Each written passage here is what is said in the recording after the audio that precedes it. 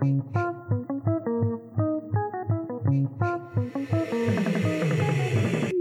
Conquest of Bliss, a podcast about finding light in the darkness. This episode was produced by Cabby Productions. Hello, everyone, and welcome back to The Conquest of Bliss. I am here with the author and unstoppable man, Paul Matthew Harrison. How are you today, Paul? Good. How are you? I am pretty fantastic. So I'm going to start with the hardest question in the world. And that is, in your mind, what does happiness mean? Well, whenever I've asked that question before, I've been told happiness is a fleeting emotion that you shouldn't want or chase because life is complex and you have to feel a whole range of emotions. So what you're looking for is something more like peace and contentment rather than just the emotion of happiness. And that happiness isn't something you chase after. It's usually the result of something else, like doing something meaningful with your life and gaining satisfaction from that. So it's more finding out what you value and then living out your values. Okay, that makes sense. I feel like you said two different things there, and it's very interesting because to me, we're counter to one another. So I'm interested to see how they might not be. Sure. So you said at first that happiness is something more like what I would call joy, but, about the fleeting emotion and stuff, although I'm not going to lie, me and my therapist disagree on what happiness means. And right. So, as an happiness as an emotion, and I agree so much with the fact that we need the whole range of emotions in order to feel, fulfillment and contentedness. And then afterward, what I understood you to be saying was that happiness was that end result of the fulfillment and the meaningfulness. And to me, those things are counter to one another. Like those are the two different definitions. So I'm interested to know, because you said that people said that it's the first one. So do you fall more in the second camp? Just a fleeting emotion you shouldn't chase. Yeah. No, I think... Yeah, it's hard to answer that. Mm-hmm. I mean, in some sense, everything we do every day is to try not to suffer, is to try to do something enjoyable or fun or something that animates us or something to look forward to. We're looking for serotonin hits and dopamine hits and things that make us feel alive. Nobody wants to feel flat or in pain. So when somebody says it's a fleeting emotion, it's almost like hearing somebody say, "Oh, emotions are just cheap. Who cares about those?" But they are what give you life. You know what I mean? If you've ever been flat or depressed or nihilistic or anything like that, or dissociated, life without emotions is it's like you're already dead. You're doing extreme things to try to feel alive again. So we're always trying to outrun discomfort and pain and negative feelings, but there's an anxiety of always trying to chase happy feelings and a disappointment when they don't always come. And so there's a sense in which you've got those happy feelings, but then when you have those negative ones, what's the best way to manage those to keep yourself optimistic? So there's a bit of a realism there that says you're not always going to be happy. So what are you going to do about that to not fall into the abyss?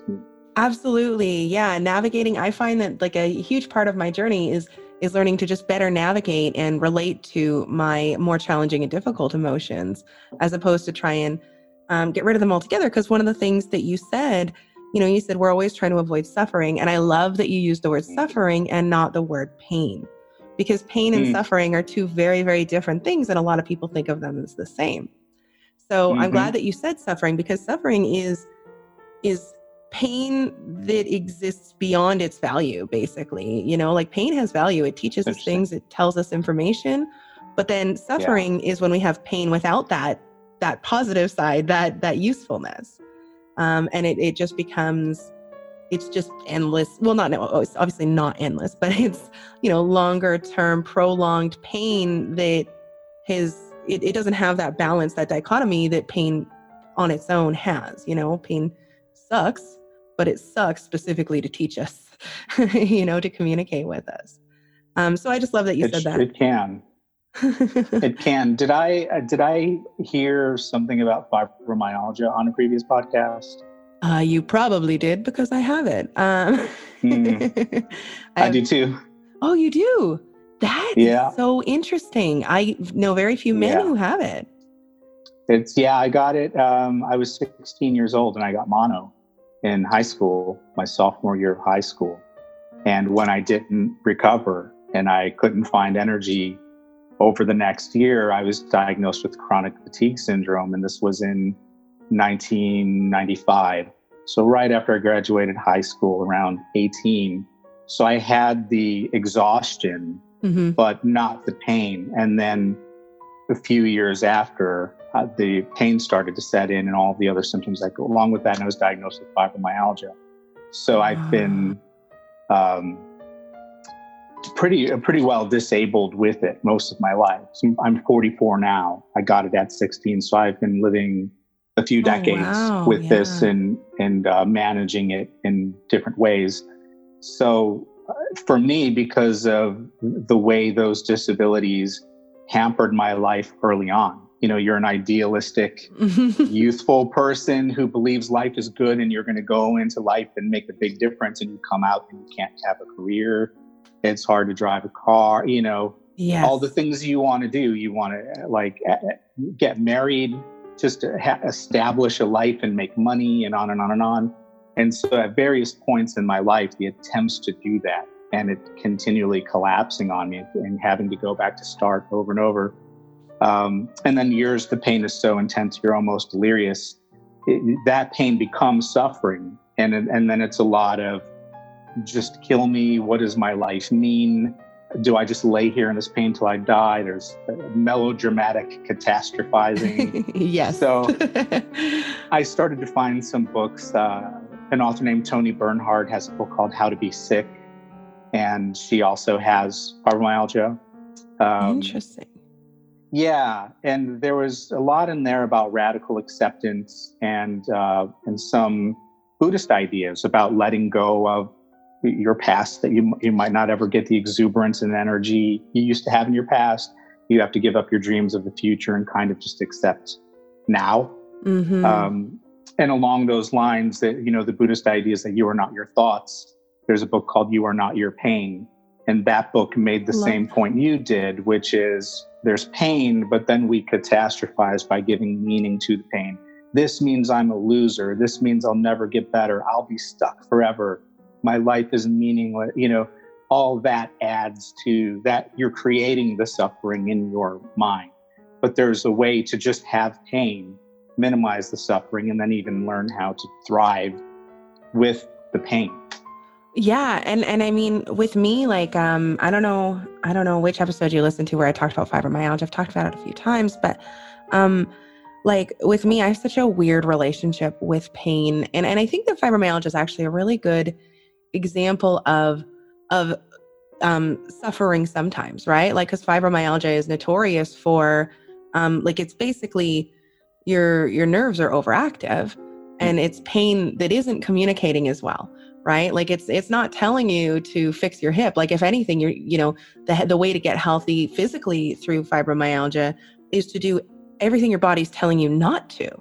Your body says, don't move. And your doctor's like, no, you've got to move, Right. And your intuition says, I'm going to be more tired if I go for a run. But realistically, because of how fibromyalgia works, if you go for a run, you're actually more likely to be less tired. Feel better. Yeah. And it's a super, super interesting illness.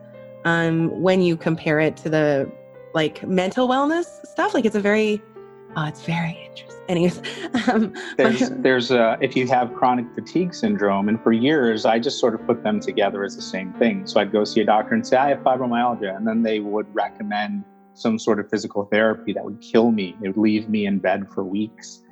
And finally, somebody said, did you tell your doctor you have chronic fatigue syndrome as well? And I said, no.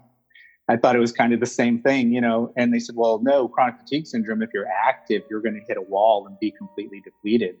So the thing that helps the fibromyalgia, it flares up to chronic fatigue syndrome. So you're trapped in between these two. Well, and I mean, and one of the things that you talked about too, that I definitely wrestled with myself is, the radical acceptance and, you know, who I thought that I was going to be, grieving who I thought I was going to be and grieving who I used to be and coming to a place of meeting myself where I'm at is still very challenging. Like, I mean, honestly, it's the strangest thing because I am doing these things, different projects and things that set my soul on fire and never felt possible. And yet I still find myself thinking, I wish I could just work a fucking 9 to 5, you know? And that's so wild. Like, I would rather like go work in a factory doing something for someone else. And not that I would rather, but it's that voice in my head that's like, that's who you were going to be. You were going to make all this money and never have to make any decisions. And now it's like I make very little money and make tons of decisions, but I'm doing something that I love, you know? Like, it's so weird. Oh, it's so weird. You can see it as a gift and say, I mean, my friends will say things like, you get to stay home and listen to lectures and write books and sit in coffee shops. And you know what I mean? I got to sit in traffic and go to work and deal with a crappy boss and on and on. So their views would be like, hey, look, it's not much better. Sure. You know what I mean? If you think you want to be married and have a career and have a home and on and on and on, that's not much more fulfilling. It's a ton of work. It's a ton of stress. So for them, it's like, man, I wish I was in your shoes half the time. Yeah, so I get that a lot. If you have all that time, use it, do this podcast, and write and draw and express, we've got time to think about things and communicate things other people can't because they're too busy with practical life. Yeah. And it's this weird double-edged sword because on the one hand we have, I think what everyone experiences, the grass is always greener type thing, where it's like, oh, if I could just have the boring stability, but on the other hand, like, you're absolutely right. And it's almost overwhelming because it's like something that I viewed as a curse for so long. And don't get me wrong. I mean, the pain is still there. It still sucks in that way. But something I viewed as an overall curse for so long has just like showed its head like this crazy blessing where it's like you said, like the opportunity, the time, the chances. Like, most people can't just start their own business or just, start a full-time podcast, let alone all the other things that I somehow am able to fit into my life. And it's a huge blessing, but oh man, at the same time, sometimes I need to grieve. Sometimes I need to grieve the other side, the life not lived. For sure. But this goes back to the first question about happiness, that if you are an idealist like I am, we tend to feel like life will begin once this happens or this comes through. Once I get this thing and then, damn, I'll be happy like everyone else. I've had friends for years say, don't idealize. I know, married couples who are just great together. They've been married 20 years and they have a beautiful marriage. And I'm like, man, I want to have a relationship like you guys one day. And they're like, oh, don't idealize us. If you knew the stuff we've been through, and just whatever it is. I have friends in bands and they'll say, you might see the fun stuff on stage, but it's not all it's cracked up to be. It's a lot of driving and arguing with your bandmates. And so if you sit from a distance and idealize the idea is, well, I'll be happy when I have what everyone else has. So I guess the sad thing is to go, nobody's happy. Nobody's content. Everybody's looking for something else other than what they are or where they are, Yeah. I mean, yeah. And it's, I think at the same time as that being true, that nobody's happy, is like, we all have it in us, inside of us. We just don't know how to uncover it. Or we slowly learn how to uncover it. And I mean, and you've touched a little bit, and I find it so interesting. You've touched a little bit on, the different philosophies that you've been able to come into. So would you say that your beliefs now are sort of an amalgamation of those different philosophies you've come into contact with over the years? Sure. Before we move on to this, I wanted to hear your story about how you got fibromyalgia, how long you've had it, or we could talk about that off the podcast unless your audience wants to hear it. Well, I don't know if they want to hear it, but they hear whatever I end up putting out, so it's okay. I want to hear it. So, so yeah, I've had chronic pain since I was a kid, but I didn't know because we thought that it was growing pains. And so when I was 18, I said to my mom, I said, I've got the worst growing pains today. And she goes, you're 18, you're not growing anymore. So, so I went to the doctor and it's so funny because I weighed 130 pounds at the time. And the doctor goes, no, there's nothing wrong with you. You're just overweight. By the way, I was not overweight. So I didn't do anything about it for 5 or 6 years. I just was like, oh, okay, I guess I'm just fat, and, because it's very easy to convince like an 18-year-old that they're fat. Sure. And then I finally started having more and more like just like the different stuff that comes in, like GI issues and this and that, just all the random symptoms that seem to follow fibromyalgia that have nothing to do with what you think of as fibromyalgia. And so I saw a rheumatologist. He said RA, rheumatoid arthritis at first. But he never did a physical examination. So I got a new rheumatologist because I'm not rich or anything, but in Canada we have socialized medicine. So, we can, like, it's not this big, huge expense. Sure. So I went to a different rheumatologist, and he was the one who diagnosed me with fibromyalgia. And then fast forward a couple years, I had to get chest x-rays because I was having lung issues. And that's when they discovered the sarcoidosis. So it's very hard to know what's caused by the sarcoidosis and what's caused by the fibro, but that's What's sarcoidosis? It's where granulomas grow in and on your organs and or lymph nodes.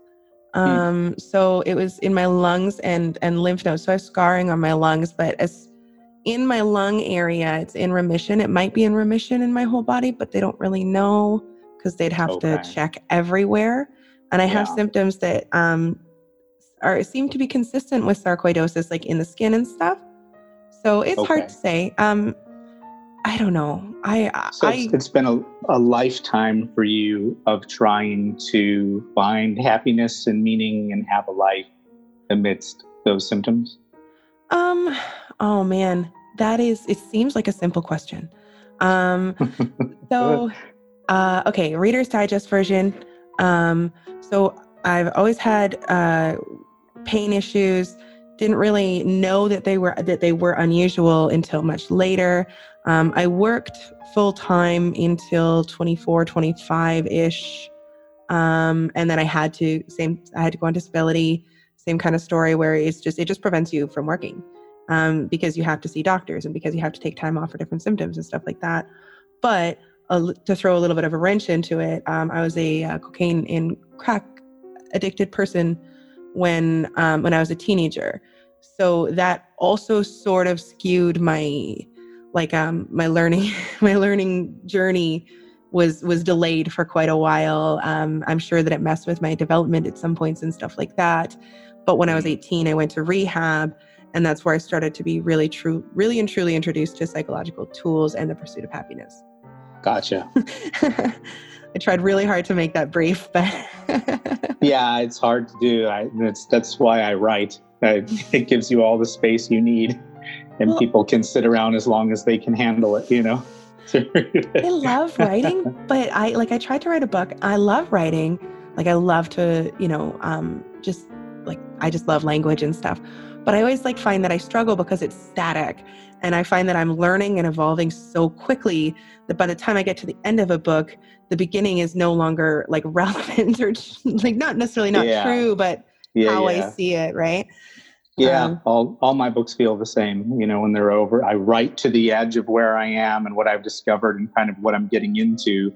And then the next one comes out, it sort of moves on from that. So each one ends with this, let's see what's next. And then it feels old, almost like I can't connect with what I just wrote. Yeah. Because it's just forward movement. Yeah. That's so wild. Yeah. Like I said, I wrote this book and then it was in editing and then it didn't even get finished editing by the time, I was like, no, I can't release that. Really? I guess, I write memoir, which is, you're writing about your past. So that's, obviously there's a well of stories you can share from your history that the only way you would update those is if you're reframing them which is a very healing thing to do, because you might tell yourself all kinds of things about who you are and what your stories are. And then as you write, you find out those things aren't true. And so there's a lot of healing in writing and reframing the events in your life by new viewpoints. So much truth in what you just said. I mean, reframing, one of the things I've been wondering lately for myself, and I always ask my guests this, so I'm sure that I will ask you, and that's actually why I'm so curious, is one of the things I've been wondering for myself, and take this as a question when I'm finished rambling here, Sure. is I always wonder, like, what do I think has been, if I could pick one tool that I have used that has really, really forwarded me, that's the weirdest way to phrase that, moved me forward in my journey toward happiness. And by the way, when I say happiness, I mean like contentedness more than joy. What tool would that be? And I feel like it changes every 5 minutes. I'm like, no, it's this one. So do you have one? A tool for happiness or contentedness? Like which tool? So I'll give you an example. Like, so radical acceptance would be one. Mindfulness seems a little general and kind of, but like maybe meditation, curiosity, reframing, like our ability to manipulate our memories and paradigms, like you were referencing. Yeah. So those are what I would consider tools. Do you have a fave? Wow. Well, your earlier question about having gone through different belief systems, I can start there and lead into that. Yes. But I idealized my childhood. I had a very good childhood up until about 14 or 15. When I was 14, I became a born-again Christian and had all the answers, had all the existential questions answered. I know where we came from and why we're here and where we're going, what we should be doing. And very hopeful that God was involved in my life and my life would just go well. Because if you're a good guy and you love God, he makes all things work out for you, you know. And then the chronic fatigue syndrome, the mono, the fibromyalgia, dating in high school and having girls cheat on me and be like, why me? What have I done to you? You know, why would you hurt a nice guy? You know what I mean?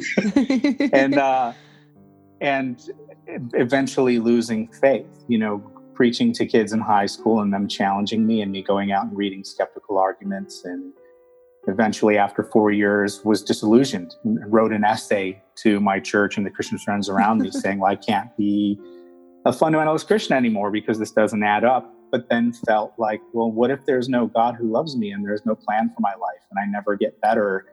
And so I left high school with this feeling of powerlessness because I was weak from the disability and couldn't make life happen. And then began to have what I would just generally describe as supernatural or mystical encounters. Mm-hmm. As an agnostic, reading, you know, Michael Shermer and Skeptic Magazine and on my way to secular humanism, you know, and had these seemingly very supernatural mystical encounters that renewed my faith in a different way. And during that time, actually believed in my prayer time, I heard God say, I'm healing you for what I'm calling you to do. And my symptoms disappeared for 2 years. Wow. But then they all came back again. Yeah. But in the midst of that, and the sign seeking, you know, that we talked about earlier, there was a lot of that, a lot of seemingly very supernatural communication and sign seeking that led me to believe that I was to propose to this woman and marry her. And she said no. And upon that moment of now knowing that these things that I thought I was hearing and these things that I saw as signs led to that, I dissociated on the spot. And to this day, I'm trying to bounce back from that. And that was 15 years ago. So it took me a long time to come back to life or feeling good, because that dissociation was scary. I remember not wanting to hang up the phone when she was saying, no, I don't want to marry, you know. And I thought if I hang up, it means the past 2 years of all these supernatural signs and everything leading up to this, believing that life was about to move forward, it means I'm all wrong.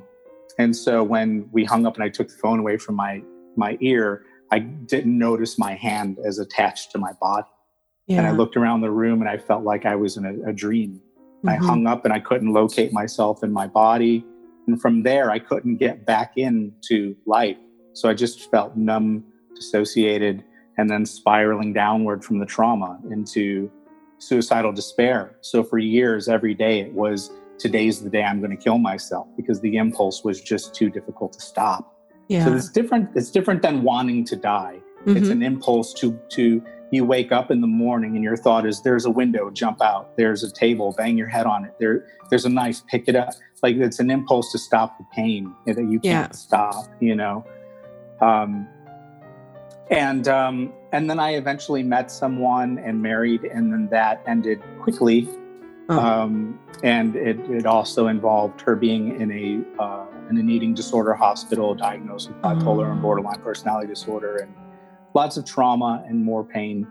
And after that period of my life, I had a complete physical breakdown. So my fibromyalgia and chronic fatigue symptoms had me for about 5 or 6 years, pretty much bedridden and in excruciating pain.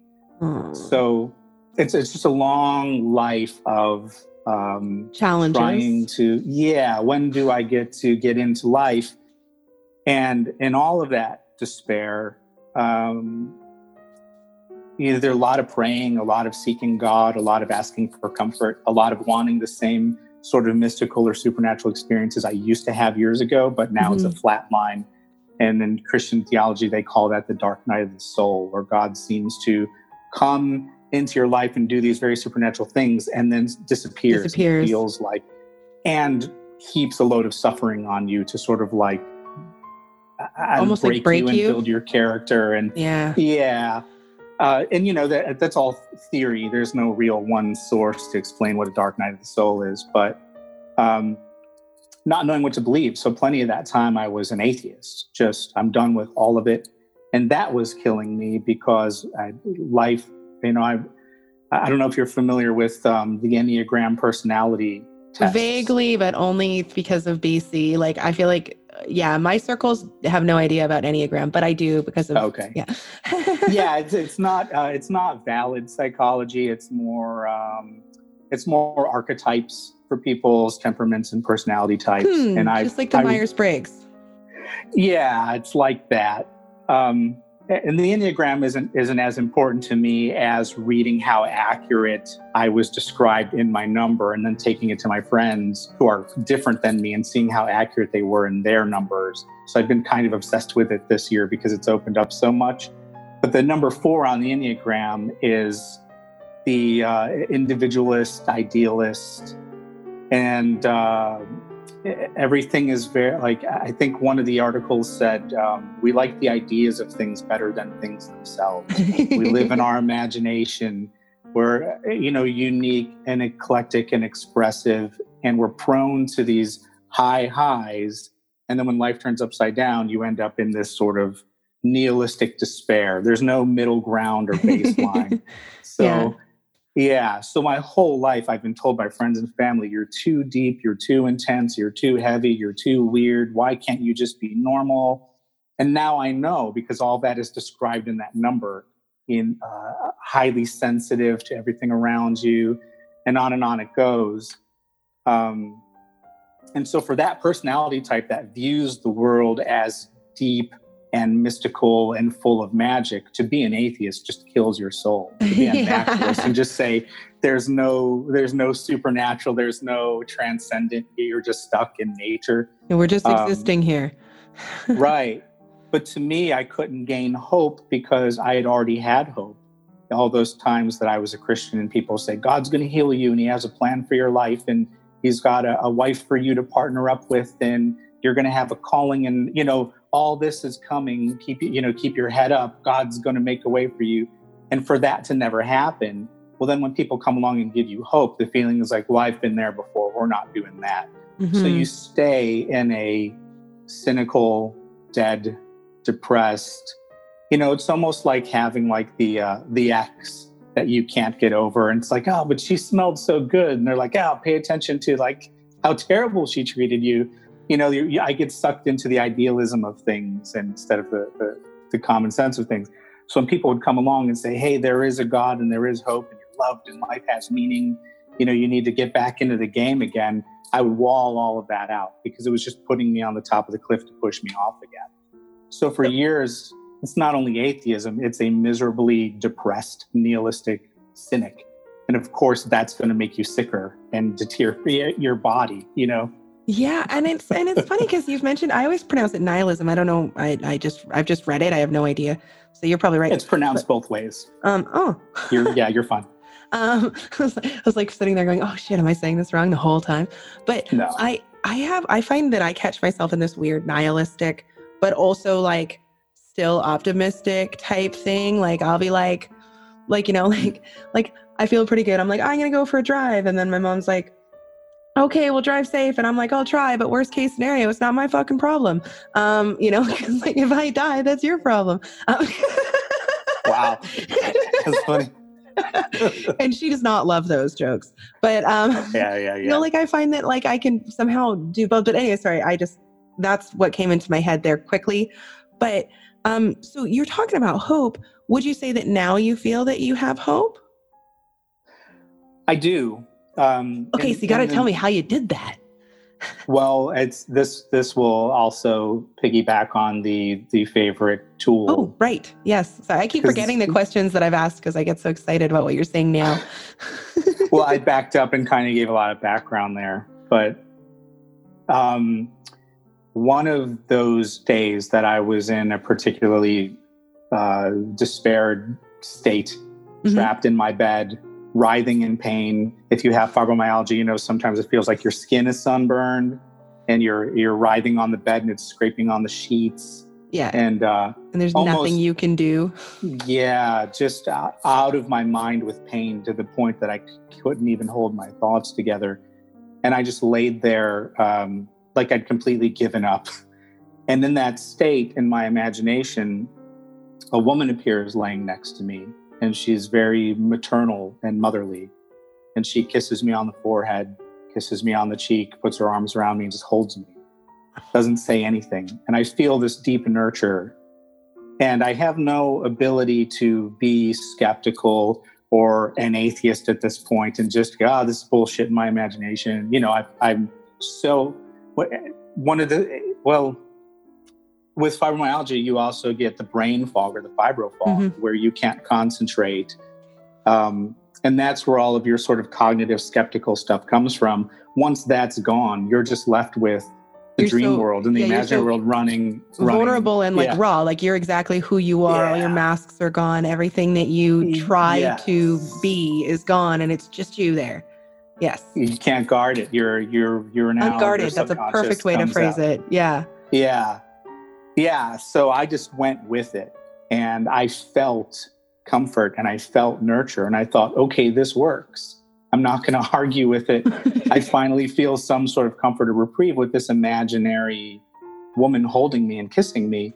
And just like half asleep or half out of my mind, I just said, who are you? And she said, I'm you. And she kissed me on the forehead and disappeared. And then I started to just look into that. And a lot of other people have had this experience too. And is that like the divine feminine, would you say? That is exactly what I That's amazing.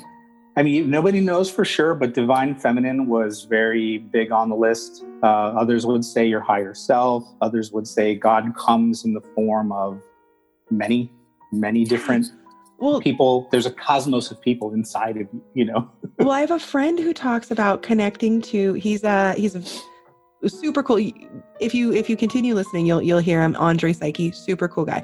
Anyways, he was talking about connecting to the divine feminine about a few different things. So when he was talking about relationships, he's single and stuff like that, and so he was talking about connecting to the divine feminine. And he didn't have it personified in that way when he described it, but that's almost exactly what I imagined is what you described.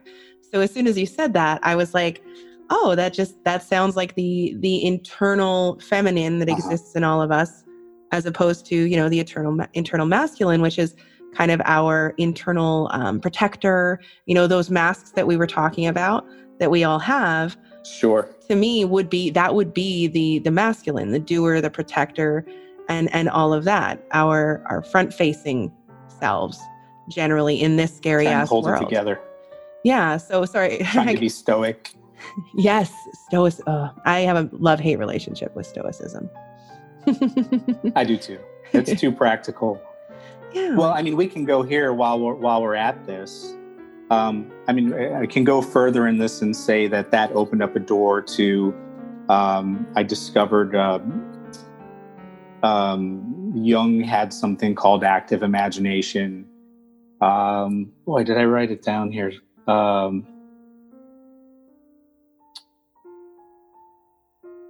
There's active imagination where your subconscious can guide you through the images that it brings up into your mind. So you're just sitting and you're letting images arise, and then you're asking them why they're there. It's not so much that you're in dialogue. You just lay there and let come out what comes out. And free association was something Freud came up with, which is where you just sit and talk, and whatever comes out, and you almost have an inner dialogue. Mm-hmm. So when I was a Christian, I would say, well, I hear God's voice. I'm laying there praying, and I hear something in my mind that doesn't feel like it's coming from me. And it's even predictive. What it's saying ends up coming true. Mm-hmm. And I say, okay, I'm in touch with something supernatural here. That's God speaking to me. But it could also just be intuition, being very intuitive and in touch with your. So that's been a very comforting thing for me that I didn't read about or choose or know about. It happened spontaneously in a moment of suffering where this person just appeared. And this is where it gets kind of difficult.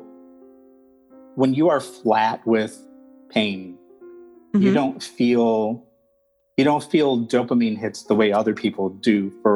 You don't get a payoff for what you do. Man, I went for a jog and I feel good. I clean my house and I feel great. You feel this flat pain with everything you do.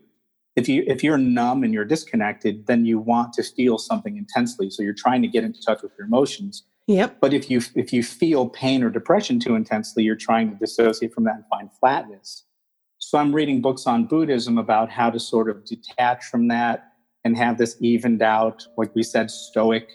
Don't get too high, don't get too low, have a bemused smile no matter what happens. You're kind of over it all. And I thought, maybe I need that. And then at the very same time, I went to a bargain bookstore and I found a book called Tantric Jesus. That sounds amazing.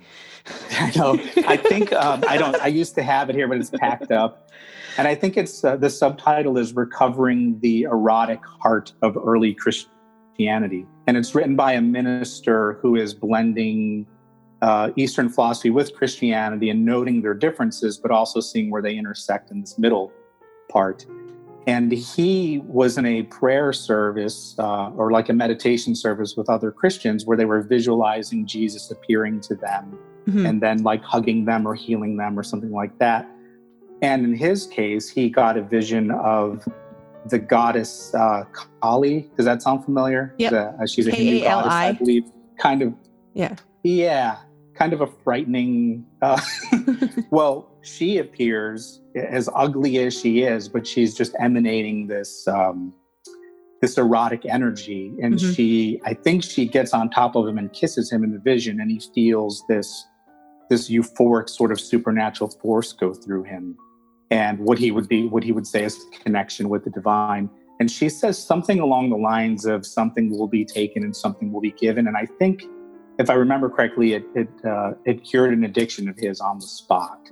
Wow. And yeah, I'll have to go back and read it again. I can follow up after this if I find my notes. And afterwards in the group, they went around and so, what did Jesus do or say to you in your vision? And they would say, he appeared and he had hair and his hands were pierced, typical images of Jesus. But then when they got to him, he said, well, this ancient Hindu goddess came to me and kissed me. And they all laughed and they're like, yeah, maybe you'll get it next time, And then the minister took him aside and he said, I think you're the only one in the group that God actually encountered today. Because they all got this sort of like greeting card version of Jesus. Yeah. He was transformed by this encounter, So his whole idea was, don't be afraid of God coming to you in the form of in the form of goddesses, gods, whatever infinite ways he wants to, even the word he doesn't fit, but I understand though. Yeah, any infinite way God wants to manifest, don't fight that. So he has this transformative experience. And his thesis about the erotic heart of Christianity is that this is a body positive, nature positive, getting into the primal urges and depths of your soul. I think Carl Jung talked about shadow work, getting in touch with the most primal parts of you. And so you really want to be in life feeling those things. And so rather than fearing your body or fearing sexuality or fearing orgasm or fearing pleasure or dissociating somehow, like the Buddhist stoic bemused smile where you don't have high highs or low lows, this guy would say, no, you really want to get into life and feel it. Taste you want to that embrace it. It's like the opposite of stoicism. Right. And when you hit that despair, really feel that despair and really grieve it, like really be in life. And so that was healing for me. And last year I was in this place of feeling like, boy, I don't know how deep we should go down the road of sexuality and marriage and relationships and things along those lines. But my whole life, it's been this feeling of being rejected, being cheated on. I'm not good enough. My love's not good enough. When do I finally meet the one, my soulmate, all of this, and feeling desperate and empty. And people would say to me, hey, you've got to learn how to love yourself, enjoy yourself, be full in yourself, and then take that to another person. Because if you're just this needy person going through life begging for love, that's not going to do it. And in one of those sessions of just listening to what comes out of my subconscious, a voice said to me, you have everything you need behind your closed eyes. Everything you need. That Close is your eyes. Powerful. Yeah. And then just being instructed, okay, I want you to go lay down. And I'd lay there and someone would appear and touch me and love me. It would be a naked woman saying, touch me, don't be afraid.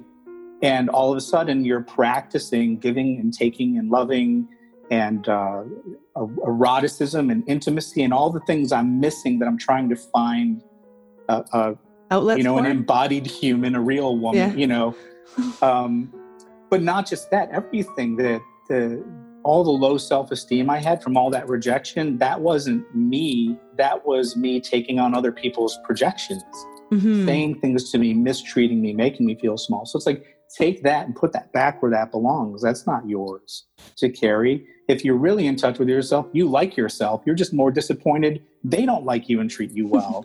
So get up, And so now when I go lay alone or I go out for a walk or I pray or meditate, if I'm in touch with my subconscious all through the day, I'm hearing, I love you. I'm getting affection. I feel full.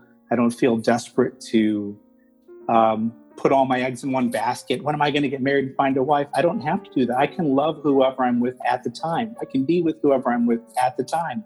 I don't have to have someone and make her my wife and then have her promise to love me forever. That's the idealism again. Oh, if I was just married, I'd finally be loved and have a great sex life. No, you don't have to. You can have a great sex life behind your closed eyes. You can be loved behind your closed eyes. And then in that fullness, you take that into all of your relationships. So now if I meet someone, there's no desperate need to have them for myself. You create meaningful memories. So when it comes to all the books I wrote, those are all memoirs of 30 years of my life. They tell the story of, I fail at finding God. I fail at getting healthy. I fail at getting married. I fail at starting a career. There's a lot of sort of, I lived passionately and I tried, but I fail and fail and fail. And there's not a lot of hope in those books. And so this year, again, in one of those sessions of just laying there and listening to your subconscious, it said you can reframe those stories and change your past. So rather than looking at it as, well, I got married, it didn't work out, I was heartbroken, now I'm alone, just pull out of there all the good, meaningful memories like vignettes. Take them out of the frame of a bigger story and just enjoy that moment and enjoy that moment and enjoy that moment. Once you take that frame off, that flatness of, I'm a loser, things aren't working out, why this, why this? Yeah, how does it fit into that narrative of you not being good enough? Right. That breaks, and then all these great memories just start flooding out. They're like balloons coming out of a net. Do you remember you had that dinner? Do you remember you tried that new Chinese food? Do you remember how great making love was on that day when it was raining and, there was a half-eaten pizza on the table? And all of a sudden, you're just paying attention to all the stuff that serves you. And then the most disillusioning memories in my life became, hey, look at those as doorways to something new. You were disillusioned with your fundamentalist Christianity. That introduced you into learning how to investigate claims better. You proposed to this woman thinking God was speaking to you. It didn't work out. That broke you of the need of having to have a soulmate and and on it goes. So each of these things that are the worst thing that ever happened to you, here's how you can turn them around and use them for good. So now going forward, there's the feeling of I just wake up every day and I say, I want to create as many good, memorable things as I can. So just this morning, I went to a coffee shop and I had some gourmet coffee and a French panini. And I took some notes out of a book I enjoyed. And I wrote down some notes for our discussion right now. And I went to the store and got some things I needed. And I came home and I had chicken. So when I journal at the end of the day, it's, man, you had coffee. See, there's no bigger frame. And then when bad things happen, you take your hit and you let it go. And then you be open to the next moment where something good is about to arrive. And so you can just tear apart all those frames and all of that narrative from your past, and everything opens up. That's beautiful. And it sounds like the tool that you're talking, and I would have encouraged you to dive deeper, but we're so close to the end. Because I'm really, really enjoying everything that you're saying. I'm like, oh, why did we say? We can talk some more for sure. But the tool that you're talking about, I think, is the celebration tool, that's what my therapist calls it. Where it's like we go and we look back and we pull out the happiness, like you talked about, the things that are obviously fulfilling and good. And then we look at the things that were challenging and reframe it and celebrate what those things gave us, even though they may have caused pain. They gave us things like, so me being a drug addict got me into happiness, which eventually got me into podcasting, or whatever. Sure. And so thank you so much for sharing that. And I'm wondering if you'll play a game with me before I get you to tell everyone about your books and close down. Okay, it's not a very good game because I'm not good at making up games, but it's just all I'm going to do is I'm going to read you some British slang from lifehack.org. And you just have to guess what it means. So easy peasy lemon squeezy. Oh, actually, this is a Canadian saying as well. So maybe you'll know what it is. Maybe. Bob's your uncle. Bob's your uncle? Yeah. What does Bob's your uncle mean? I have no idea. I don't know. It means, there you go. So it's like I went to the store and Bob's your uncle got some milk. That's awesome. Okay. Brass monkeys. Just that phrase alone, huh? I don't think so. I think that this is a bad list. Oh, maybe. Wait, no. Okay, yeah. I think it is brass monkeys. It's brass monkeys outside. No. It's brass monkeys outside. That's the example sentence. It sounds like it's no good outside. Very cold. Very cold, apparently. That's what that means. Yeah. So I guess it originally comes from the saying, it's cold enough to freeze the balls off a brass monkey, which apparently is a saying. That's hilarious. I have family in England. They're going to be very disappointed. Well, or they'll be disappointed in lifehack.org maybe, because maybe these are shitty sayings. You know, maybe these aren't actually British. Who knows? I'm not British. Butcher's hook. And they're like, we don't say this. Butcher's hook. Yeah, I don't know. Something's your fault. You're on the hook for something. No, apparently it means to have a look. So it's from the Cockney rhyming slang. Wow. I'm 0 for 3. That's okay. We're only going to do 2 more. Oh, this one you should know because it's from the Immigrant Song, I think. Chunder. Say it again. Chunder. Chunder. Don't know. Really? It means to vomit. Yeah. Really? Yeah. I've never heard that. I'm from the land down under. Something chunder, you know? That's awesome. I'm a great singer, obviously. That's a good song. Okay. One more. Okay. I'm trying to pick ones that I don't know, because I feel like if I know them, you will, which might not be accurate, but that's funny. Knackered. Yeah. I'm gonna deal for 5. Okay. I'll give you the example sentences. I'm absolutely knackered. Oh boy, blown away. Tired. It means tired. Oh, that was going to be my pick too. Almost. So, I wouldn't have guessed any of them except for Bob's Your Uncle, because like I said, we say that here as well. You know that one. Yeah. And that's it was always my favorite one on that list. I have an uncle, or I guess, I don't know, he's dead, but he was my uncle, maybe still is my uncle. I don't really know how that works, but his name was and is Bob. I don't know. And then wow, my mom had an Uncle Bob as well. So like it was always like the family joke, like Bob's your uncle. He sure is. But before we close out, so you mentioned a few times your books, and I'm just wondering if you can let people know where they could find your books or where they could follow your work and maybe reach you. Yeah, they can be found on Amazon. The first one is All the Clever Words on Pages, which is about my friendship with Aaron Weiss from an indie rock band called Me Without You. And there's a follow-up called All the Clever Words on Pages Part 2. Me Without You has songs that with the same titles with a Part 2 next to it on some of their albums. So it's kind of a play on that. Okay. They also serve somewhat as band biographies of Me Without You and a portrait of who Aaron Weiss is, but more our spiritual journeys. Okay. God Told Me to Marry You is a book that looks at and critiques the idea that... Sign seeking. Oh, we didn't get into that. We have to record 5 more of these now. Yeah, I feel like we have so much we could talk about.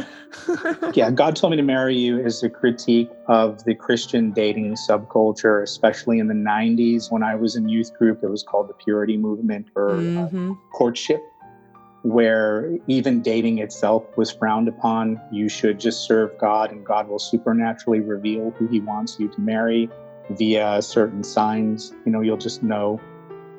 And what it looked like trying to live that out in my life. So there's a lot in there about hearing God's voice, typical Pentecostal things, people prophesying over you and predicting your future, and sign seeking, and things along those lines. And my disillusionment with that, as well as a critique of purity culture, and the teachings that you should not lust and you should not have sex outside of marriage, and on and on and on. Oh, the wide-scale trauma that shit caused. Oh man. Okay. Anyway, sorry. Yeah, that's a whole conversation itself too, isn't it? Sure. And how divorced those teachings are from the Bible and the way marriage is practiced in Bible time. Nobody would want marriage to be practiced the way it was in the Bible. No. So it's a critique of all those things, and then deconversions is the last one, which is just sort of a panorama of all of the different belief systems I've been through, what convinced me why I believe them, and then what led to leaving it and moving on to something else. So it just critiques. It's sort of a spiritual journey-ish kind of thing.